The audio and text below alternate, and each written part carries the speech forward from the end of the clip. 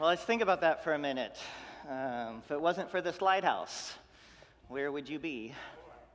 If you hadn't found this place, where would you be? Have you found a light here? Amen. How you doing this morning, Resurrection? All that pride and independence? Are you feeling it? Feeling it? Well, I have to tell you, those of us from Chicago for General Conference, we're exhausted. But it's exciting. But we're exhausted. We heard a little bit about that in the scripture this morning with Elijah. He's kind of exhausted. He's been working hard for God. He's been taking on Queen Jezebel and King Ahab and what they thought the world should be about. Before this time, we're entering the story again. We're entering a season of prophets. And we're starting today with Elijah. Before Pride, we had just finished a season of kings. You remember, we got all the way up to King Solomon. And those are what we now call in the Bible the glory days. Those are the golden years. Those are the days we look back on and say, if it could just be like that again, during that time of Solomon.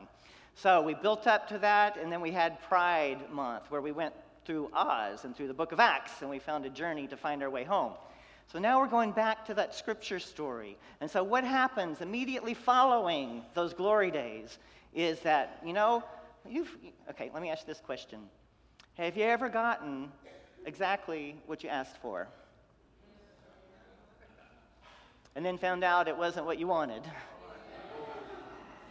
Have you ever gotten exactly what you asked for and then known that it was actually bad for you in some way? So the glory days, Solomon, they got everything they wanted. They got that king. They built a new temple. And then Solomon dies. And what happens? There's so much. The taxes are too high. Oh, no, let's stop these building projects. And the kingdom breaks in two. The northern kingdom and the southern kingdom just breaks in two. And it's interesting because this isn't just a new thing that the northern kingdom and southern kingdom would break apart. Because remember, this is an association of loose tribes that went into slavery together and came out of slavery together. And one of those tribes always called God Yahweh. And that was the tribe of Judah. And if you look way back in our scripture, you can see that tribe's stories. And they always refer to God as Yahweh. And that's the southern kingdom. The other group of people, the northern kingdom, always called God Elohim. And if you look back through Scripture, you can look at the stories where God is called Elohim. And whenever you see that, that's the stories of the northern kingdom. And what did God and the Holy Spirit and wisdom do? They just smashed all those stories together and said, it is good. Well, so it lasted for a while. And then when things got tough, they started to break into their old stories. And they broke into a northern and a southern kingdom. I don't know about you, but northern kingdom's trying to say God wants this, southern kingdom's trying to say God wants that, and Elijah's trying to say, into this divided family, no, God wants something completely different. Listen to me. So as the kingdoms dissolve and break and start fighting one another, Elijah comes along to help the kingdom hear God's words. I have a connection to Elijah. In high school, I got to play Elijah in the church musical. Have you ever seen any of those church musicals? Seen those junior high and high school kids trying to sing and act, and you just say, bless their hearts, and you pay your money for the spaghetti supper, and you go and listen to them anyway. Well, I got to be Elijah in one of those church musicals in Sharpstown growing up, and for whole 2 scenes, I just sat right here in the middle. This was our choreography. We were so good. I just sat right here. 2 scenes. And it was the scripture from today, and so right here, the scene would change around me. We had 2 young people on this side of me, and they held these big, long palm branches, and that was the broom tree. So when he's under the broom tree saying, I just wish I could die, I was sitting here, and they had those palm branches. And then later, the scene changes, and he goes on for 40 days on the strength of that food that the angel gave him, and then he's in a cave. And so those palm branches, one came from this side to me, and then they arched in, and they were a cave. Creative choreography in church musicals, but they are a beautiful and wonderful thing. I learned how to sing about my love for Jesus in those church musicals and in those church choirs. So one thing happened in this particular musical, though, that thought was a good thing, but the people were pretty surprised. We did a chorus line up across the front of the church, and we sang this song about Jezebel. She was the queen, the meanest queen you've ever seen. She bowed daily to a stone god. She bowed and she scraped and she acted odd. So these are high school verses, so don't judge them too harshly. But as we're doing this chorus line, we're stretched across the stage in a single line. So we get towards the end of the song, and we part our ways. And laying across the altar in her best lounge singer mode, a 16-year-old in a red Charleston dress with a long smoking thing, as our Jezebel. She has a boa around her, and she's just right across the church altar. And the people go, ah! Ah! Maybe they didn't get it. or maybe they did. That was what Elijah was about. People were going to the wrong altar. People were praising Baal and praising Ashtoreth on this other altar that Jezebel's family had brought in. And Elijah was trying to get them back to another altar. And he had prayed, and God had received his offering and fire, and so he won. But in the process of winning, that meant he had an enemy. And so he's running, as we hear the scripture this morning. He's running. He's one of the first prophets in this series of prophets, and we'll hear about some more of them. And he's afraid. And so we'll hear about how these prophets coped with these things. But the thing about the prophets, they're about two things. They're about justice and they're about joy, which we sang about in our song this morning. They're about justice and they're about joy. And in the scripture, in the Psalms, we live in a universe, according to the psalmist, that has three stories. The sky up here, water beneath the ground, and in between is where we are. And this creation, the sky, sits on two pillars. And those pillars have names. One of the names of one of those pillars is justice, and one of the names of the other pillar is righteousness. And so the psalmist says all of creation is kept in place by justice and by righteousness, by these two columns that hold it up so that we can thrive and survive. And so when you think about those two names, that they're doing that, justice meant wholeness. It meant how the systems were put together, how people could belong together in love and kindness, and how God celebrates, God delights when there is justice in the world for all. But not only justice out there, the other pillar, righteousness, is translated as internal justice. Within the individual, within your very being, was there balance? Was there wholeness? Did you allow for life and love and light and joy to be within you in such a way that you had joy? So the prophet's about these two pillars and helping people come back to them so that everything will be okay. So I would call those two pillars not justice and righteousness, but I would call those two pillars justice and joy. And the prophets are about how we thrive in the middle of that. Not just us, but everyone around us. And so as we look at the song we sang this morning, just this piece, this about justice and joy, what the prophets will tell us. The first verse of the song starts off, for everyone born, a place at the table. For everyone born, clean water and bread. Sometimes we take those things for granted. But there are places in the world where there's not clean water and bread. And the prophets speak to us from the tradition today and say, what are we doing about that? You may be exhausted. You may feel like it's time to stop, but God's meeting you there right in that place and saying, Elijah, why are you there?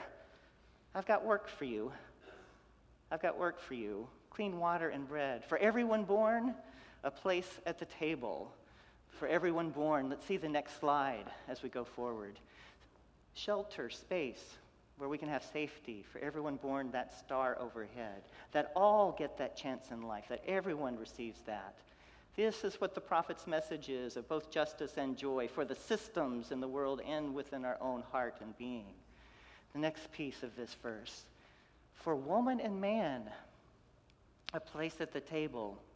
Well, America the beautiful, how are we doing? Have we passed that Equal Rights Amendment yet? You remember the one from back when that's still languishing so that women would be equal in America the beautiful, a place at the table. In my Rev M class, which I take as transferring my clergy credentials into MCC that I took before General Conference, which made it 11 days that I was there in Chicago.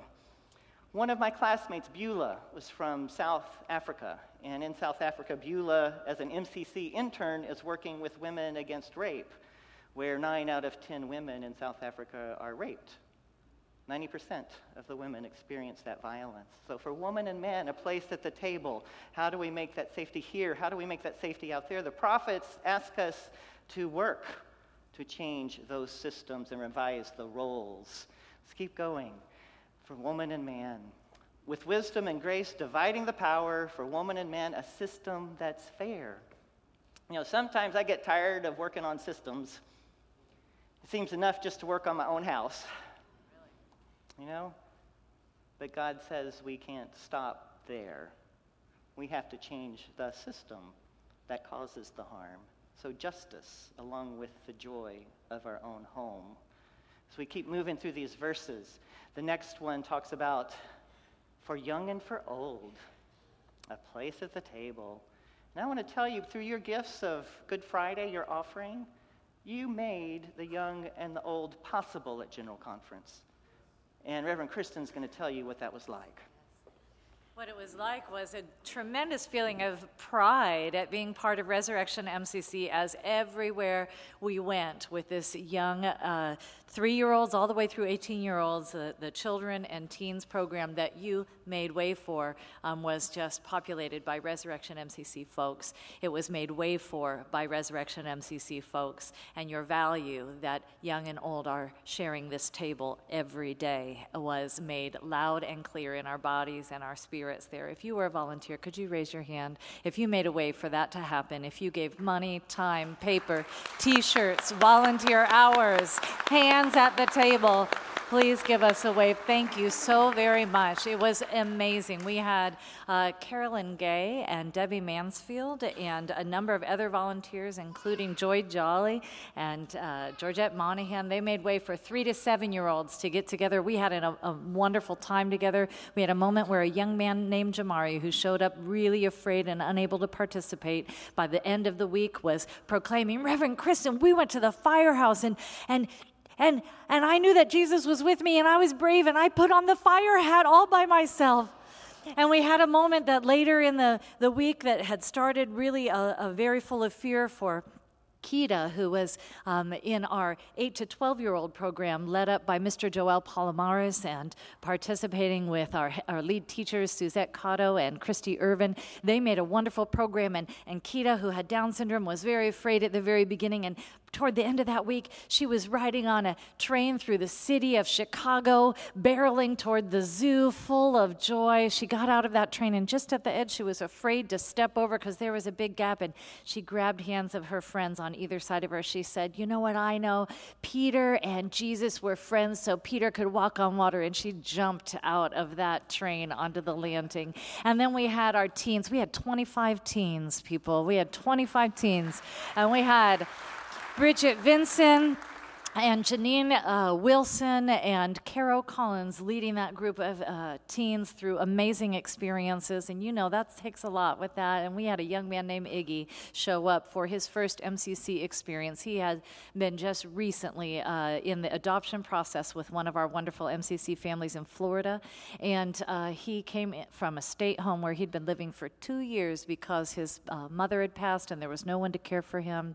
And so he was just being introduced to what it means to be a part of our Justice and Joy community of faith. He came in that room, he said, if I don't like it here, I'm not staying. That was on Monday. By Thursday night, he was a star of our little teen piece of the young adult worship service that was coordinated in part by Reverend Dr. Michael Diaz. That was amazing, and he was out there for all to see, proclaiming that he was part of God's story. This is how we make a place at the table, and this is how Resurrection shines its light through this place far around the world. Thank you so very much.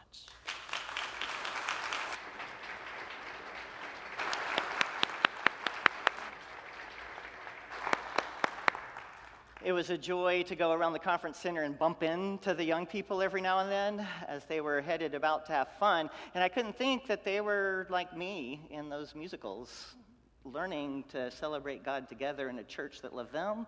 So they're going to be around. Maybe one of them will be up here someday preaching the word to us. And so for young and for old, a place at the table. And the next slide, the hands of a child in the hands that are wrinkled, that we do this together. It's not alone, we do this together. And one of the times I bumped into them, I noticed that the older hands, that meant teenagers in this scenario, were holding the younger hands as they all went off on a journey to their assigned playtime of whatever it was they were going to be doing. So those hands holding one another for the right to belong and have a place in our church. And it's not childcare, is it?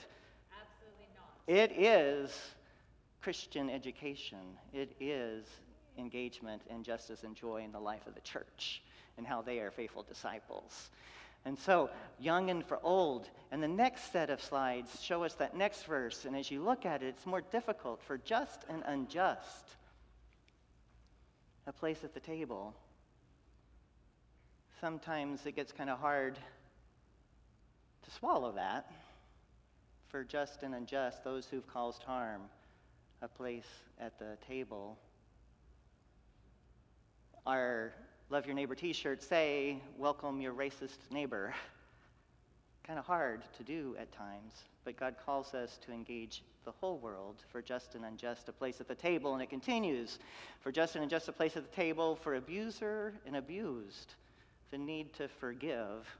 We know that we find healing when we're able to forgive. Doesn't mean forget, but that we're able to forgive.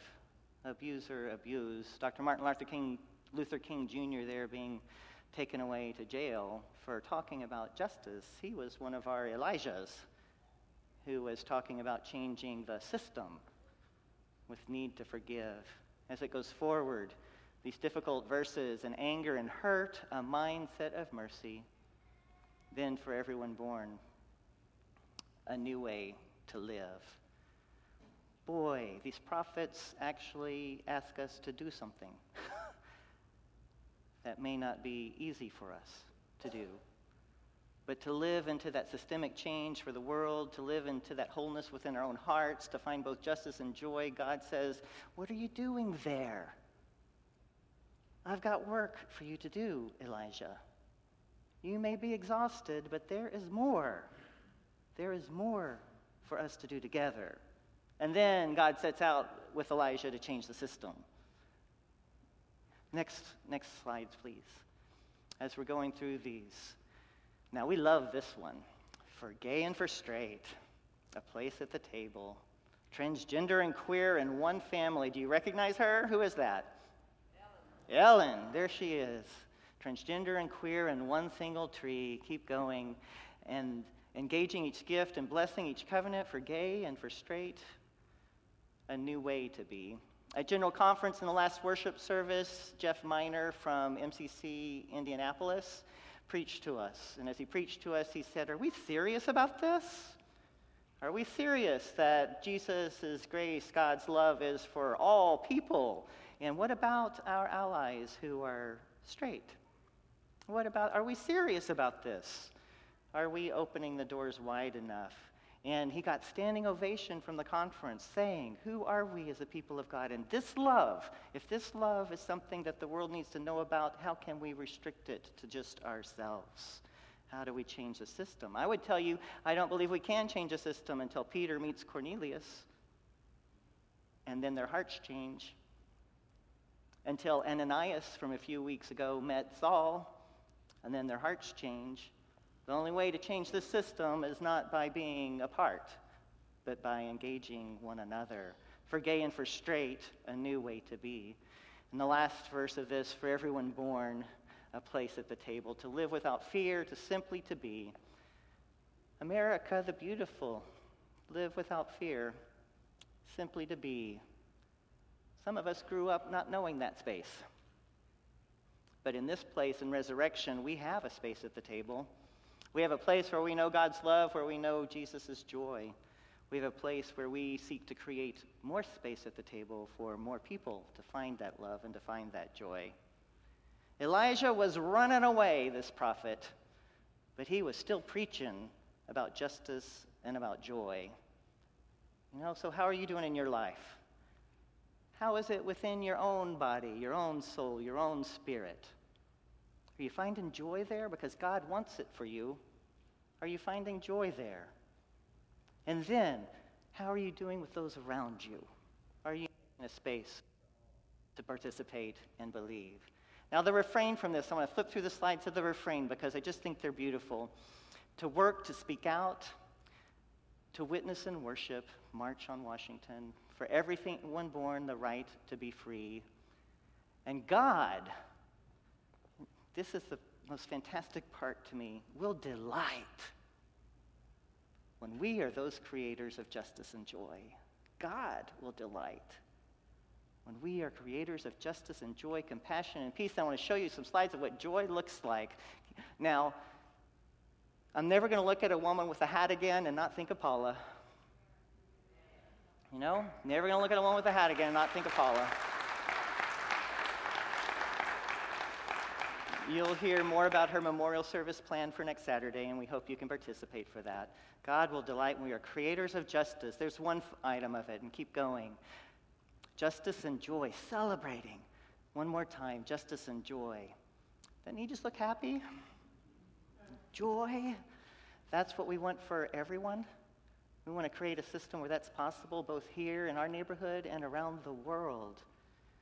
That Rev M class that I was in, my training class, Argentina, South Africa, Philippines, Eastern Europe, Russia, these are MCC churches that were in that class.